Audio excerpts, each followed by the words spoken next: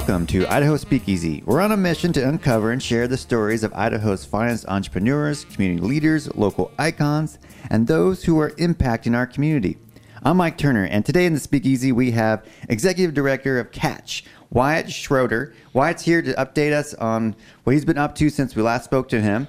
Welcome back to the Speakeasy, Wyatt. Thanks for having me back. I appreciate it. So I've been hearing all these rumors around town about our path home, and so I want to talk about that. But before we jump in, it's for people who are not familiar what Catch is. Can you explain what that is?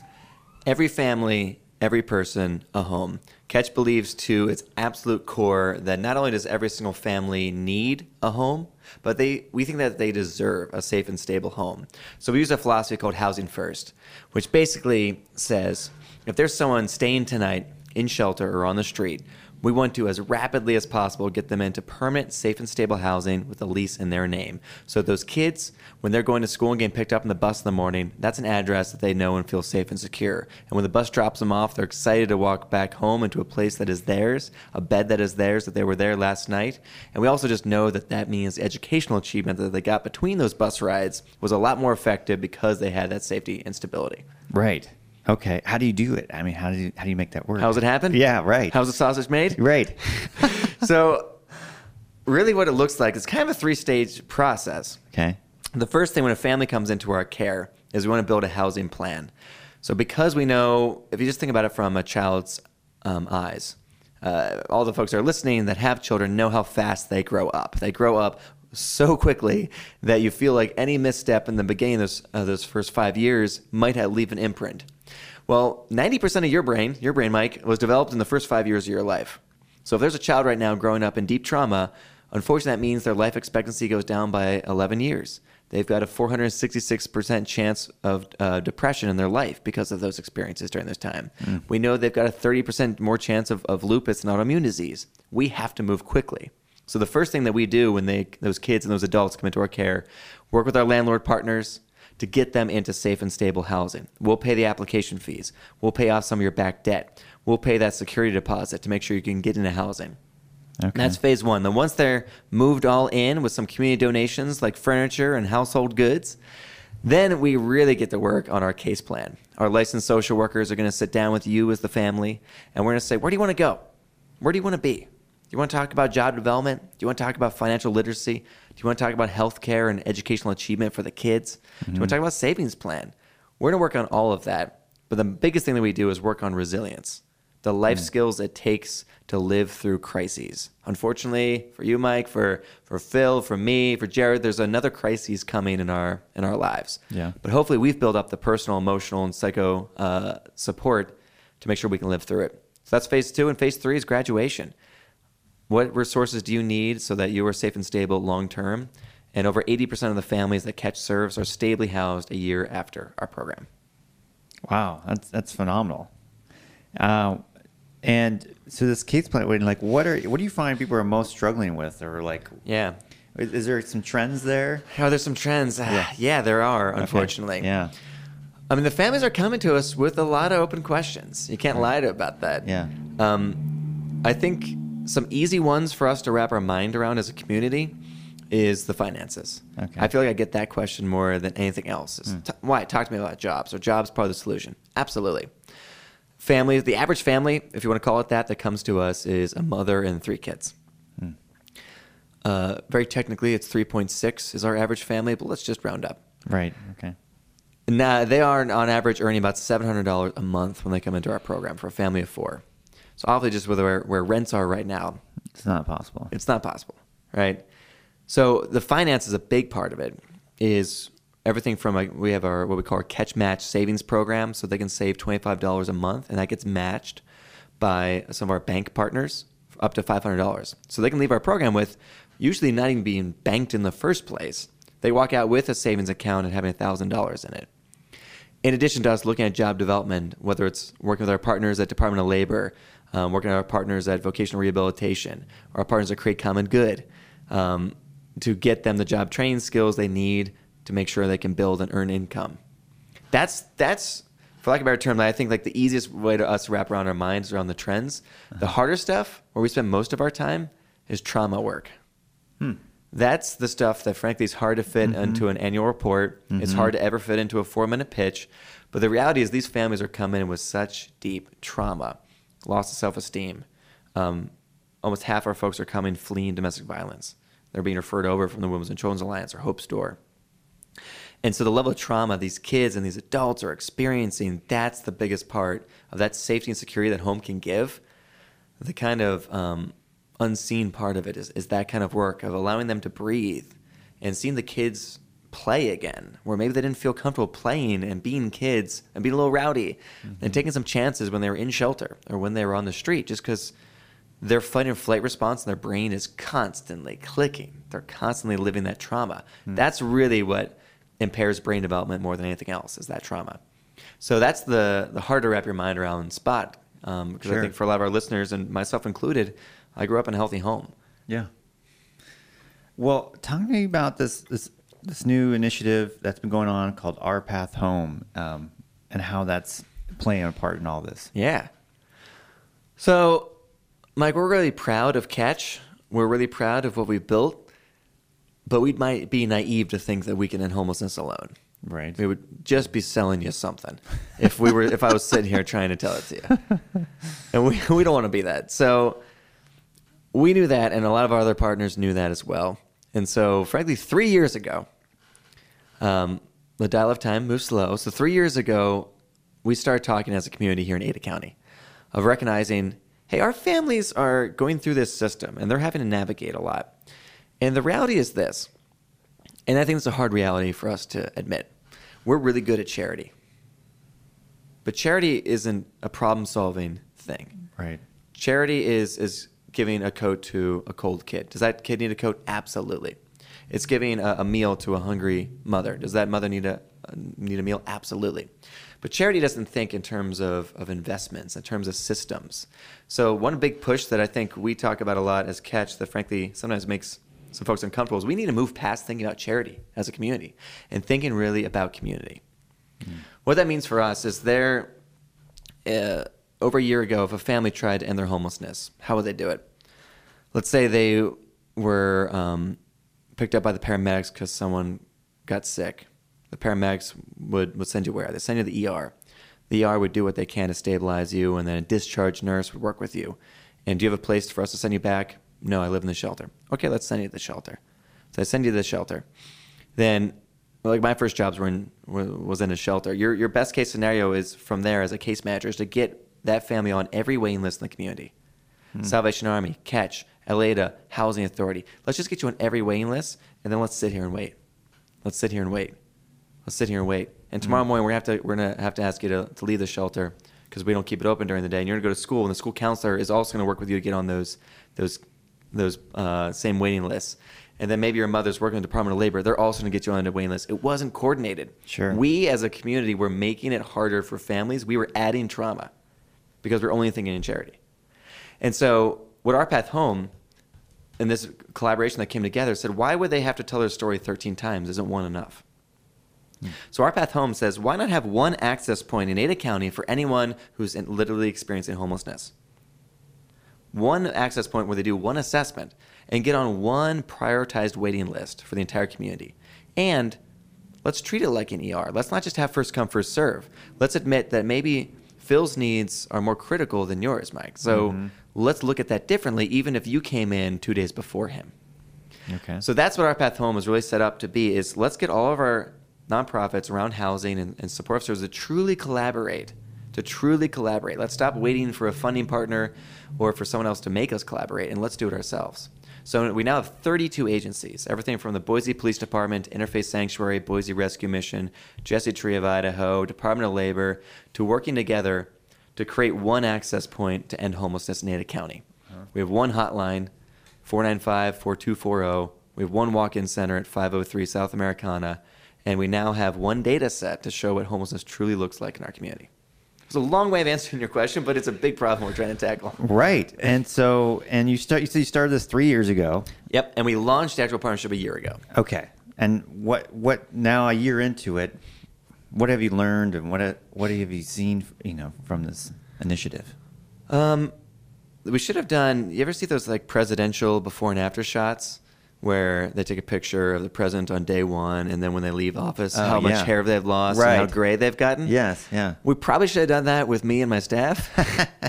You can't tell, dear listener, but I'm balding. We've learned a lot. We have learned more about homelessness, I honestly believe, in the last year in Ada County than probably the last 10 years combined. Wow. We've learned a lot about some systems of care that maybe aren't working as well. But the big thing that we've got now is, and we presented this to our community just a little bit ago, is we've got some numbers on what homelessness truly looks like here. Okay. So before, if you had asked anyone on your show, and you probably have, how many people are experiencing homelessness? Very simple question to ask, right? We didn't have an answer for you before. What we would have told you is that every January 20th, we hit the streets and we count the number of people we find as a community, and we count the number of people in shelter. In 2018, that number showed that there were roughly about 750 people experiencing homelessness in Ada County. Wow. Roughly around 750. Was that true or not? We don't really know. But we do know that in the last year, since launching Our Path Home and having one coordinated access point, we have assessed 674 households, which represents 1,600 people in Ada County experiencing homelessness in the last year. Wow. 1,600. So we know that the number we've typically been counting is at least half the size of the actual population. And we now actually have more information about those folks and self-reporting, how many kids they've got in their care. How are you living with mental illness right now? Where are you coming from? We're getting more data. But really, what I want to say right now is just tonight we've got 172 families on our waiting list. We've got 274 single adults on our waiting list for all of Ada County. Wow. That's still, I guess, it's great that you have these numbers. It's also like, it makes it, well, I think it's great that you actually know how big the problem is. But it's also daunting, right? Right, it's daunting. Yeah. I think it's both. I think it's any analytical person listening understands why this is revolutionary at some level, of that we finally have a coordinated data set. We can examine the problem from different ways now. Mm-hmm. But I can also hear a kind-hearted community member listening who listens and go, hold on. I've been driving around Americana. I've been seeing my city grow. I already thought homelessness was getting too bad. Now you're telling me it was worse than I thought. Right. And the answer is, well, it was always like this. We just didn't have a good way of capturing the data. But we finally built the partnership that can respond to data like this, that can be nimble and agile enough. Uh-huh. Any place that you're working, right, I hope isn't the same office today as it will be in 5 years, right? And hopefully you're not a stale agency. We hope, right? Right. We've been a pretty stale charitable service sector for a while. And I think it's going to take collaborations like this to get us to be agile and to read research and to realize that, hey, why do you do it that way? Or someone to come to catch and go, you guys asked this one question. I got to say, it's that question is not getting the response you want. Mm-hmm. That level of detail, I think, is going to really inspire some amazing works. But it's going to be hard. It's absolutely going to be hard. Right, because that's the next question. It's like, what now? Like, what's the next step forward? I mean, you have better information, you have better coordination, and has it been improving since you've been doing that? And then, like, can you solve it? I mean, is that's kind of like where you go? Yeah, it's like, can you solve it? Yeah, absolutely. I love that question. I love in the beginning of my presentations when I'm out in the community chatting to ask, before anything else, how many people, please be honest, think we can end homelessness? I've never been in a room where 100% people raise their hand. My favorite, I presented to the Leadership Boise Academy. High school, the best high schoolers in our area come to Leadership Boise, right? I presented to them once, and I asked that question just to start. One person raises their hand, and I'm like, thank you. Thanks, man. I really appreciate it. I was like, why did you raise your hand to say that we can end homelessness? And he just looks at me and just goes, because I figured they wouldn't invite you to speak if the answer was no. I was like, yeah, okay. I think that's true. But the reality is that, like, let's just look at veterans. Let's look at one subpopulation. Right. I think a population that speaks to a lot of us, our men and women coming, put themselves in arm's way and coming back to us. There's been a really keen focus on veterans homelessness around the country. In the process of doing it, by using partnerships like Our Path Home and a philosophy called Housing First, they have ended veterans homelessness in 60 different jurisdictions over the last couple of years. And by jurisdictions, I mean my hometown of Philadelphia, I mean Really? Salt Lake City. Wow. I mean Houston. I mean the entire state of Virginia, the entire state of Connecticut, the entire state of Delaware. Wow. Huge places with frankly a lot larger service population than Boise. Right. Yeah. You know, they would gladly trade for the numbers that I just listed in terms of number of people they had Of helped. course. Right. So it's entirely achievable. I know it feels daunting, but we can't let homelessness calcify into hopelessness. Right. Because we can make a huge difference. We already are for a number of families, but we have to scale our impact. Right. And so it seems like just the general, I don't know, people's opinions about hopelessness, homelessness is differs, right? And Yep. so I know that there's a lot of mental illness in the homeless population. Mm-hmm. How does that factor in when you're trying to line them up with not just a place to stay? That seems like you could figure that out, but then like you said, phase 2 is like the case plan of like, what now, right? And then like, where do you go from here? And Yeah. can you graduate? I mean, when you have somebody in that situation, it seems like they would just fall back into homelessness. So how do you solve that challenge? Yeah, it takes a team. Yeah. It has to. Right. And we got to get creative. So maybe for some folks who are driving in and out of Boise have seen it develop. So do you remember the old Twin Dragon Chinese restaurant? Yeah. Right next to the Red Lion? Yeah. Well, that's gone now. Mm-hmm. We tore that down for the sake of something really amazing happening. Mm-hmm. We're building a building that's about 50% done called New Path. Right. I saw that. Yeah, New Path Community Housing. And so those are 40 units. And it's the first time in Idaho's history we're building a building dedicated to ending homelessness. It's amazing. It's huge. Yeah, right. Huge partners coming alongside. Ada County, Mm-hmm. both our hospitals, St. Al's and St. Luke's, are coming in. Catch is partnering with Terry Riley Health. And that's really showing that we're going to be specifically targeting the population you're talking about. We're going to be specifically targeting the folks that are using the ER a lot, that are using the paramedics a lot, have maybe been in and out of incarceration, because it's not enough just to get these folks at home. There's so much trauma going on. There's so much trauma. Yeah. Yes, so much trauma going on.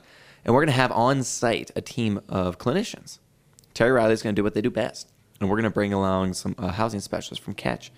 And so we're going to be on site working with these folks, because you're exactly right. Phase 2 is so critical of keeping you stably housed. Mm-hmm. And that's not a linear approach. Mm-hmm. I think we get that from some community members, where they just assume that it should kind of be like college, where you have year 1, year 2, year 3, year 4, you're done. It's not always that linear. But really just having a flexible team-based approach, our question of stability and trauma reduction, you just hyper-focus on that. You can do some big things, even with severe and persistent mental illness. And then just getting to that, because you said no one raises their hand when you ask that question, can you end homelessness? Yes. I sure part of the opinion is that some people are choosing to be homeless, right? And so what is, how do you respond to that, that opinion or that question? Yeah. And you're right to bring it up. We Yeah. get that plenty. Yeah.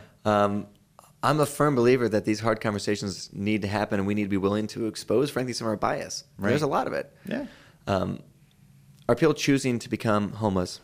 I think there's a couple ways to think about it. One, there's things like domestic violence. And one of the stories that we love to tell at Catch is a story of Marie and Damien, who, whenever Damien first saw the abuse that his mother was going through, that's when she decided it was safer for her to leave her home. Did she make a choice to leave? Yes, no. Yeah. It's no choice that anyone should have to make. Right. And also, that's one way to look at it. There's a whole subpopulation of domestic violence. But also, so many things are happening with this population, whether it's racism, whether it's our inability to think about mental illness, these institutional factors that are happening that I think it's easy for us in our privilege to sit and define it by choice. But the reality is there's not a choice for a lot of these folks, especially coming out of the recession and the lack of wage growth that we have here. Right now, to get an apartment, if we never worked with you and you were earning a minimum wage in Ada County to afford a one-bedroom apartment, it would take you'd have to work 74 hours a week at a minimum wage to even afford it. So Right. Some folks are just falling out of housing, and then they just need to find their way back. And so I think there's a lot of like personal factors that happen with like domestic violence. There's institutional factors that happen with like wage, some of our bias coming out. And the last one is, I'll get this question a lot. Or someone will say, why, I was driving on Front Street and there was someone with a sign who was right outside of P.F. Chang's, let's say. And I stopped and asked them, did they want A, B, and C? And they said no. And they'll use that as a sound. And this is why it doesn't work. Why? Like, this is why it doesn't work. And my reaction is usually like, well, if someone offered me something, if they offered me, hey, get in the car, I want to go and get a job, or hey, you can stay with me tonight, I would probably say no too, because I don't have a relationship with you. Mm-hmm. So where a community member, I think, hears no, we hear not yet. We need to do a better job as Catch, and we need to do a better job as a community in building relationships with people that are currently living on the street. We have to accept the fact that living in shelter is traumatic. Mm-hmm. We have to accept the fact that working with a lot of our places that want to help is still also traumatic. It's a big step of courage to even walk through the door and ask for help. I remember I talked to a homeless man, and I was asking him why he wasn't in the shelter in this really awful weather, and it was fairly late, and I figured the shelter was open. Yeah. And he said, because I don't want to lose my stuff. Yeah. And that was all he was clinging to. You know, that was really important. I was looking at him, I couldn't really tell what was in his gatherings and stuff, but it was important enough to him that he was fearful of losing it. And whether that was a reality or not, going through those doors or not, that was the reality that he saw. And maybe he had a bad experience before or something. And so, you know, if I had not asked him that question, I would have not known. Yes. And it's just like... And that's great. I mean, you did it. You had a conversation, like a real human moment where you're willing to have your assumptions challenged. Right. And I think that's great. I think that's a great case study. We should all do that. I know I had a conversation not that long ago with someone who their reaction to that same question was, I've got anger problems, and I don't know how to deal with it. I never want to be responsible for hurting someone. And if I had to sleep with 165 other people tonight, I don't want to hurt someone. And so they chose to sleep outside because they were fearful of the other people that were sleeping in the shelter. Right. And made a choice for someone else's safety reasons. That was actually selfless that they slept outside. But if we're just driving by and looking at them, it might be easy for us to cast a stereotype at that same person. Right. And speaking of stereotypes, there is a big stereotype that a big part of, and maybe it's, and I don't know that the stats or the numbers, but I know that there's some part of the population of homelessness is due to addiction challenges. So how does organizations like yours and your partnerships, how are they tackling that? Mm-hmm. And because it seems like that's it adds layers of complexity to this challenge. Oh, definitely. Yeah. There's a doctor here who told me once in a line that I really appreciated. I said there's no such thing as medical management on the street. Our healthcare system doesn't work for people on the street. Simple as that. It's broken, frankly, for a lot of folks, maybe folks living in the gap right now, but especially for those living on the street who have the most critical needs, it's already broken. So yes, people might self-medicate. Yeah. They might self-medicate to dull some of the pains that they're experiencing with some really severe diseases or trauma. Mm-hmm. And that's unfortunate, but we have to recognize as a community that, hey, that's part of what this means. So what's the best chance for recovery? Mm-hmm. Is the best chance for recovery to say you don't deserve housing until you're clean and sober, even though we're going to admit that medical management doesn't work on the street? Or is our best chance to say, we need to reach out to these exact same folks, get them into safe and stable housing, show them what success looks like. And then through there, then we can paint a path of recovery. Because I'm sure it's true for you. I'm sure it's true for a lot of listeners. I know a few alcoholics that are housed tonight. Mm-hmm. Right? Yeah. Some folks that are maybe some drug users that are housed tonight. Mm-hmm. It's not as simple as that, right? Of addiction, therefore. Right. So we have to reach out our arms, be compassionate, challenge maybe some of our own feelings about addiction, and recognize that safe and stable housing is the first step to recovery. And it has to start there, because going in through recovery exclusively, maybe through a detox center, exclusively on the street, is really, really hard. Yeah. And the stats show that Housing First is really effective for that same population. Getting them stably housed, even though it's difficult, of course. But once they're housed, giving them the critical care and needs so they can overcome their addictions. Yeah, I imagine that with so much trauma that it's, getting them a house, a bed to stay in is a huge improvement, but you're still a long way to go before they're ready for stable employment. I mean, because that takes... you have to have a lot of things lined up. Having an address obviously helps. Yeah. Right. And so I think a lot of times the quick judgment that we give homeless get people a job. Get a job. Get man. a job. Just get a job. Yeah. Plenty of jobs, Renner. Go Yeah. get one. Yeah. And I've learned a lot, and actually in this last year, about a lot of those challenges and how difficult that can be for some folks, and all the layers and that kind of inhibit, making that really possible, at least consistently. Yeah. I mean, you're hitting all this of, it's why I frankly love working. I've worked in homelessness now for a decade. It's complicated. Yeah. Right? A person's life is complicated. Right? It's not just one job training course. It's not just opening up a bank account. It's not just this one, take two and then call me in the morning. It's really complicated. It's people's lives, and it's people in deep trauma. So you're exactly right. It's never as simple as whatever, insert here, right? Yeah. And I think that's why it has to be collaborations like Our Path Home. I kind of hope that we as a community start retiring our thinking of just my charity, my client. Like, this is my client, they're not your client. We just need to move past that. And my dream of dreams is that every single foundation, every single donor in the community, one of the first questions they would ask about a nonprofit is, tell me about how you collaborate. Not if you do, because everyone will say yes. How do you collaborate? I think that needs to be one of our first three questions we ask every nonprofit, just because it's too complicated for any of us to do it alone. We are not going to do childcare, but we know Giraffe Laugh. Yeah. We're not going to do job development, but we know Create Common Good. Right. We don't allow us to specialize on the thing we specialize, housing. So Terry Riley can be the mental health specialist in the room, so that Pacific Source can focus on health plans, so that Pacific companies can focus on development. I really hope that we as donors and everyone that you work with, even in impact clubs, gets better at that question of, do you collaborate? And if you don't, I'm sorry, then maybe you're not the nonprofit for me. Well, it is the results are clear, right? When you do collaborate, how much more effective you can be. And it's just like any other, I don't know, government agency, right? They're all fighting against each other, right? Yes. Or even like the law enforcement, when they're not communicating, even though your cities are, one block it's this township and the other block is that township. Obviously, if they're communicating, better they communicate, the more effective they can be.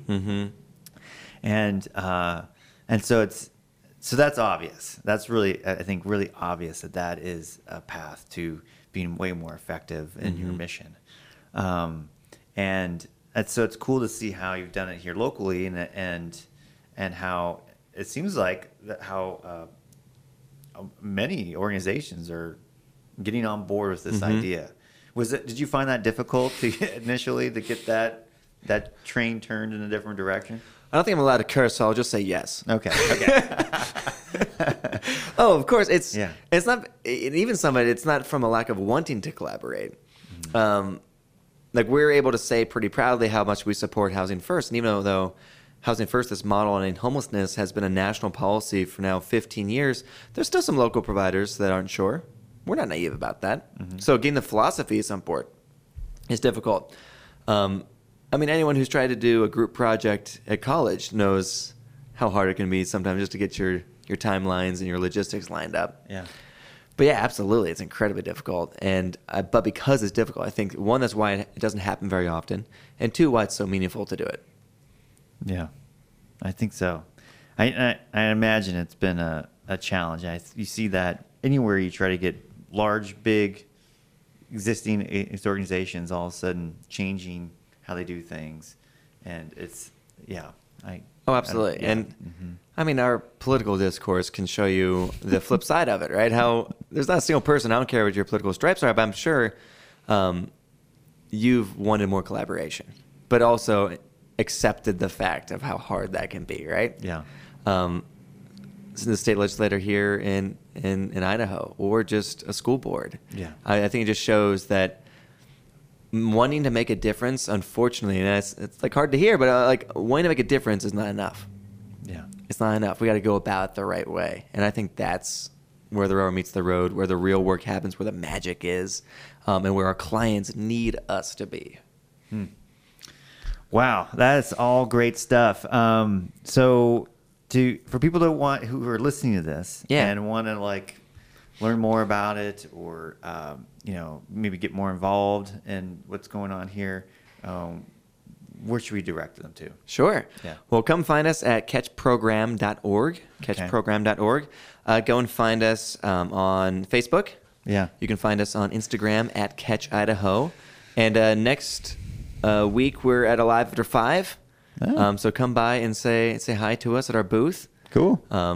Yeah, we'd love to get to know you. So just reach out, even if you just want to chat, or if there's other places where we can get in the room and talk about homelessness, we want to talk about it.